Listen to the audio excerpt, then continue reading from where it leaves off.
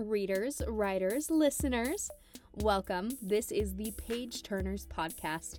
I'm your host, Miranda, an avid reader, a published author, and a longtime listener of podcasts. This is the Page Turners podcast, Season 2, Episode 3. Happy Thursday, everybody, or whatever day of the week it may be when you're tuning in to listen to this episode. We're going to go ahead and dive right into our discussion today rather quickly, but before we do, I wanted to talk a little bit about something that is going to directly relate to today's author. So this may be a little bit of a strong topic, but it's my opportunity to inform you guys about something that affected my family. So SIDS is the unexplained death of a baby, and that baby is usually less than a year old and seems to be healthy, and SIDS often occurs during sleep. And when my cousin Tayton was 6 months old, we lost him to SIDS. This was a terrible tragedy for my family and my aunt especially, but over time she was able to, connect with people who could help her through that grief and also be able to educate others about SIDS. And she met this really incredible woman here in South Dakota who had gone through the same thing. They had also lost a child to SIDS, and she helped connect her with resources. She also got our family involved in a sudden infant death syndrome awareness run every spring on Mother's Day, which has been something that my family does every single year. In fact, last year we donated a little free library to the community of Spearfish, South Dakota, in memory of my aunt and my family, but also my cousin Tayton. So educating people on SIDS and making sure that this is a topic of conversation all through the month of October, even throughout the year, something very, very important to me and today's guest. So without further ado, we're going to dive right in and meet the amazing woman who helped my aunt and helped my family and is now helping others process their grief and understand SIDS. Episode 3 features Bri Edwards. My name is Bri Edwards. I am a wife. I'm a mother of 6.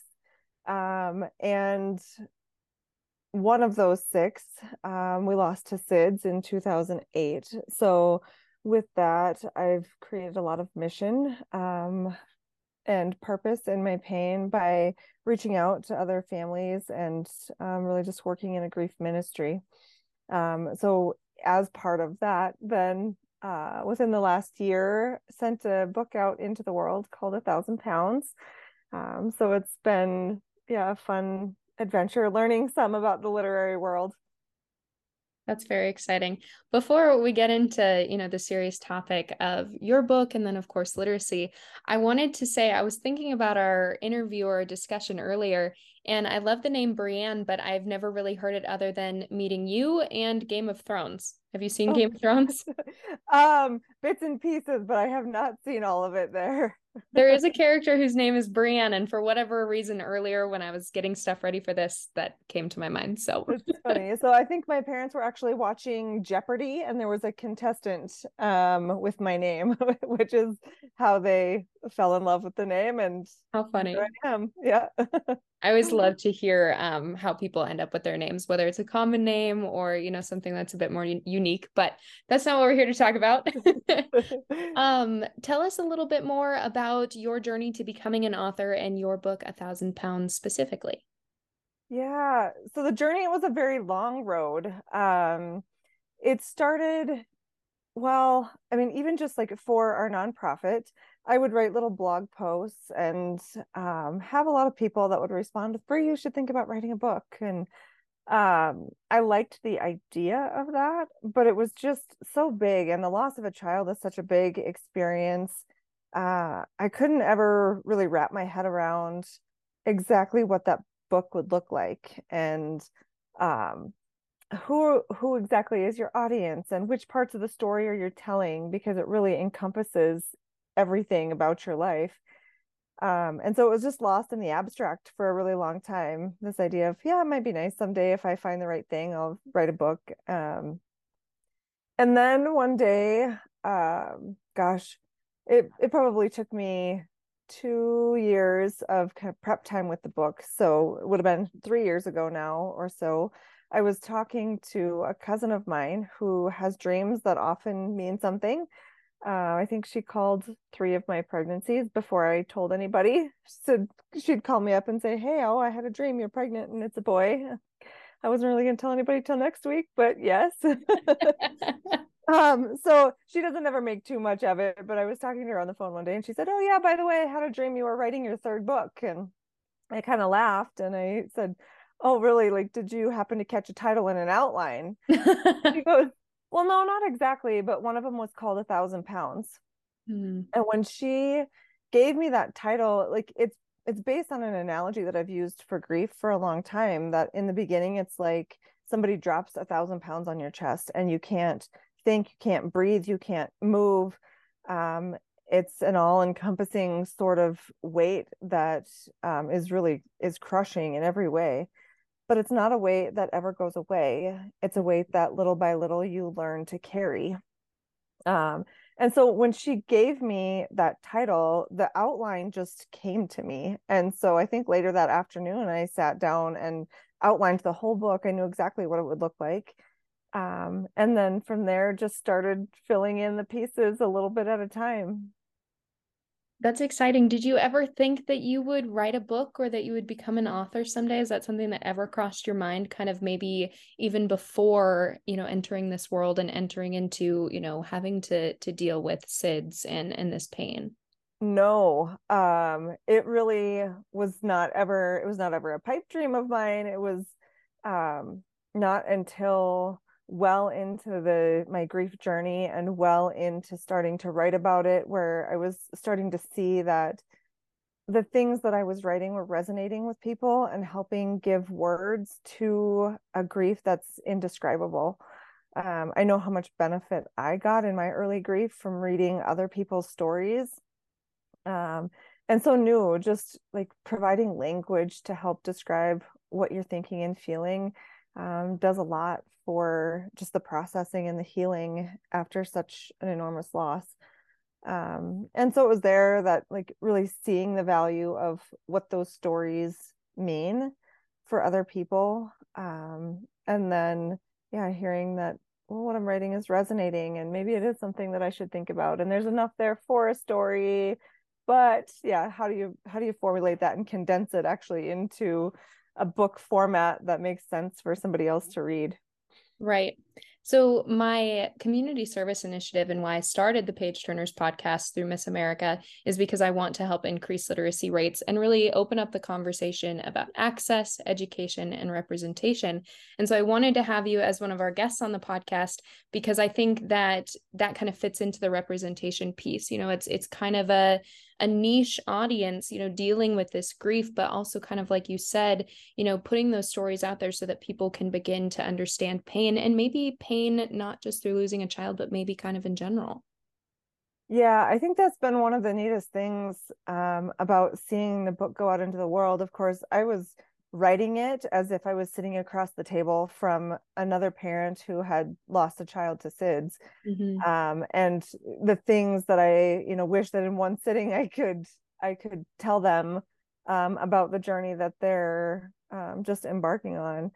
But to hear the feedback from people who have read the story with all kinds of different life experiences and different pains, that were finding something in there that was meaningful, was really interesting to me, just because I never could have written for an audience as broad as what is pulling something out of what I wrote. Mm-hmm. So, as I mentioned, education is a big piece. And for me, of course, that's education about the importance of literacy. But I think this is also a perfect opportunity to educate people on what is SIDS.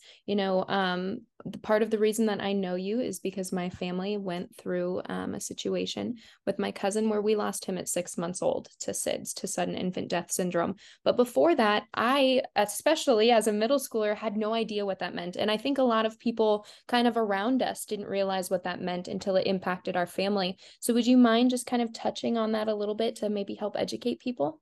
Yeah, I love that you're asking that. So SIDS is the unexpected death of an infant. It's a diagnosis of exclusion, meaning that they've done full autopsy, full death scene investigation, and there's really nothing that comes up to describe as a cause of death. And when that's the case, then it can be labeled as a SIDS death. SIDS specifically is between birth and 1 year of age. There's actually a similar phenomenon that happens. It's a continuation of that for older kids sometimes, called SUDC, or sudden unexpected death in childhood. But it's a phenomenon that's really not very well understood. There's some really great research that's coming out and starting to learn that it seems to be kind of multiple things. But it's interesting, there are even biblical references of babies dying during the night. And so it's something that's been around for as long as recorded history, and still something that we have a lot to learn about. We know that there are ways that you can reduce the risk of SIDS. So just like we wear a seatbelt in the car to reduce the risk, knowing that that's not going to guarantee that it will save our lives, but it keeps us safer. So those safe sleep things, putting babies to sleep on their backs, putting them in their own space, doing it without loose blankets, loose stuffed animals, pillows, those kinds of things we know is like the seatbelt of sleeping for babies. I appreciate you sharing that because, we lost my cousin when I was a middle schooler. And so I was babysitting. I was nowhere near thinking about, my future of potentially having children, but I was a babysitter. And so that was kind of a wake up call for me of really being diligent and paying attention. And, someday, maybe if I get the opportunity to become a mother, just knowing that this is something that could happen and there are ways that you can try to prevent that. This podcast is kind of for anyone and everyone, any age group who's listening. So I think that's really important for anyone to hear, especially if they have, children in their lives in any way. Yeah, anywhere from the siblings that may be younger, the older kids that are starting to babysit, grandparents, everybody can benefit from that knowledge, and just knowing that you're putting babies down in the safest place for them. And then there's peace of mind that comes in with that, knowing that if the worst were to happen, that you can look back and know that, but I did the best I could, and they were where I knew that they should be. And so it keeps you from having to live with the guilt of wondering, could it have been different if my baby had been sleeping somewhere else? Yeah, absolutely. So kind of switching gears a little bit, we talked about how you became an author and why you became an author, which was sort of, random, not something that maybe you had thought you wanted to do. But were you or are you an avid reader? Is that a big part of your life? Yeah, and especially after our loss, and really, well, up until that point, I am a physician assistant, so my reading was textbooks for a lot of years. The fun stuff. Right. But then, once I had gotten to that point in my life, I had graduated from school, and really just the perspectives and the wisdom that can come through reading is profound. It's a continued education. It's stuff that moves your heart, helps you grow. And so yes, I love to be able to read. And it's much harder for me now with my house full of kids to be able to actually sit down and read a book uninterrupted. So right now it's a lot of audiobooks. Those are kind of the best. As we're on the go, right? I would love to ask that question because, there are some people who are avid readers and became authors or on unique reading journeys, and there are other people who were not, or they, only liked reading some books because the end frustrated them, and that's why they became an author. So I'm always interested to hear, especially kind of how those journeys intertwine. But with that being said, do you have a favorite book? I always love to ask that one as well. Oh gosh, there are a lot of good ones. My husband teases me because he says that I only like to read like female religious self-help kinds of books. So nonfiction tends to be my go-to. The one that's coming to mind right off the top of my head is called Interior Freedom by Jacques Philippe. It's a beautiful little book and a little read that just kind of coaches somebody through finding like interior peace and interior freedom. There's a lot that we wrestle with in regard to the hard things that we're experiencing, and learning to be able to let go of that fight a little bit and live in that space more peacefully. It was beautiful in the way it's written and its depth and ease, all at once. It sounds like a great book. So you said that you are an avid reader. That's something that you loved and you do love to do. But is there something in particular that ignited your love for reading? That's one thing that I found is there are so many people who say, I don't like to read because maybe they don't feel that connection to it. So was there something for you that sort of ignited that when you were maybe younger? Um, Younger, I think really the space for that came in just in that grief journey, connecting to those stories and picking up just little bits of that perspective and wisdom that comes with reading, knowing that you're not alone in the things that you're going through. There's so much that books can offer in that space, and that's really what has continued to drive me to keep picking up the next one. So we're going to transition a little bit from kind of your reading journey, your love for reading, and talk a little bit more kind of big picture.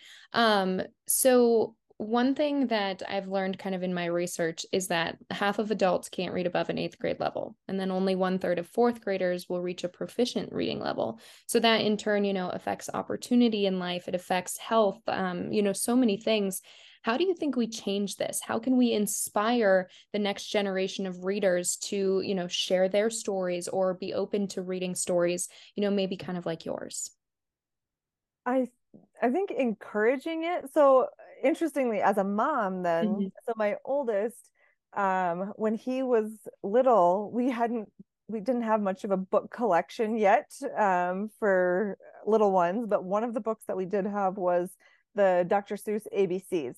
Mm. And so we would make a habit of nightly, like sitting down with him and reading, and that book was read often because it was one of the few that we had.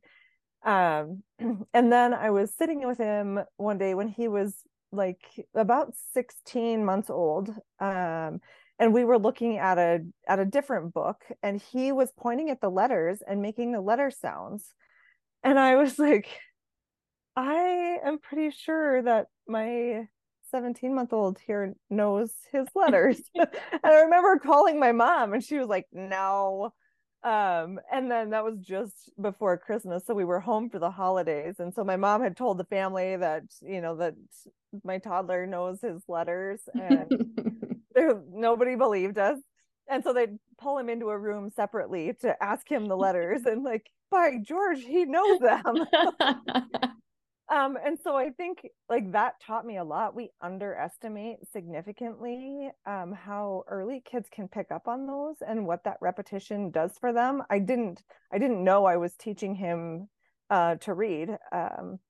Before he could barely talk, he was one day sitting in his car seat, had his head cranked, and he was whoa, whoa, ah, he was sounding out the warning sign, the label on the inside of his car seat. And so just exposure and taking the time to sit with them, making reading a warm experience, I think brings a lot of value to helping kids want to read and want to spend some time around it. My kids have gotten so that like being able to read a book and share it with each other and be able to talk about it, and they like have a whole new language around things, just because of the shared books that they've read. Mm-hmm. And so it's become just in our household, just a warm bonding experience, to be able to read some of those bigger stories. Mm-hmm. That's great. So I think that actually kind of lends into the next thing that I'd like to talk about, which is sustaining that passion. So we kind of talked about how we, ignite that. And you talked about at a young age, just making that something warm and inviting for children to want to do, to want to read. But how do you think we sustain that? You get into high school, you get into college, and it gets harder to read because you're reading textbooks. And then you get into adult life, and it seems like, how do I have the time to do this? But do you have any ideas for how we sustain that, how we make that a priority in our lives? Yeah, that's a great question. For me, it's really been just the desire for continued growth. Mm-hmm. Um, that has kept me coming back. My oldest, that's now a senior in high school, still when he's got downtime, it's finding, like for him, it's been finding genres that he loves to be able to go back to. And, yes, there's the assigned reading, and those are all good, but experiencing enough different genres that you find what ignites that love and that desire to come back for more. And I think like with a lot of things in life, once we've given someone those roots, even if there are times where you have to fall away from it, just because of the busyness of life or Mm-hmm. whatever your season, that kind of ember just stays there, and it doesn't take much to reignite that. Mm-hmm. I love that verbiage, roots and kind of ember, because for me, I tend to talk about it as like a foundation. Reading creates a foundation, but I love that it's something that's kind of built within you. I think I'm going to steal that, actually, roots, because it is. I mean, I think especially, if you can instill that love for reading at a young age, that grows up, within you, literally, as you grow up. It's important for your education, your schooling, your entire life. And agreed, there may be times where that kind of falls to the wayside, but it's still important, and it's still important to have that within you. So I'm stealing that, roots. That's I good. love it. Well, I don't have many more questions. Is there anything else that you would like to add kind of in this discussion? Is there anything that you think we may have missed when kind of talking about literacy as a whole, 1,000 pounds, anything like that? No, I'm just excited about what you're doing and the work that you're doing, inspiring people to read and come back to reading. And so I just want to congratulate you and thank you for Oh. all of your efforts. Thank you. I appreciate it. I've had lots of really great role models. I even look up to you with what you're doing, with the 5K that we participate in every year, and now your book. And it's just fantastic to see. And it's fantastic to see all of these role models, and especially all of these amazing women that are doing such big things for our community and our state. Yeah, and and then maybe that's the other thing to add is those like our stories matter and they make a difference to other people. So, for those people that feel like they've got a story to tell, tell that story and let it land in the hands of the people that need it. It makes a difference.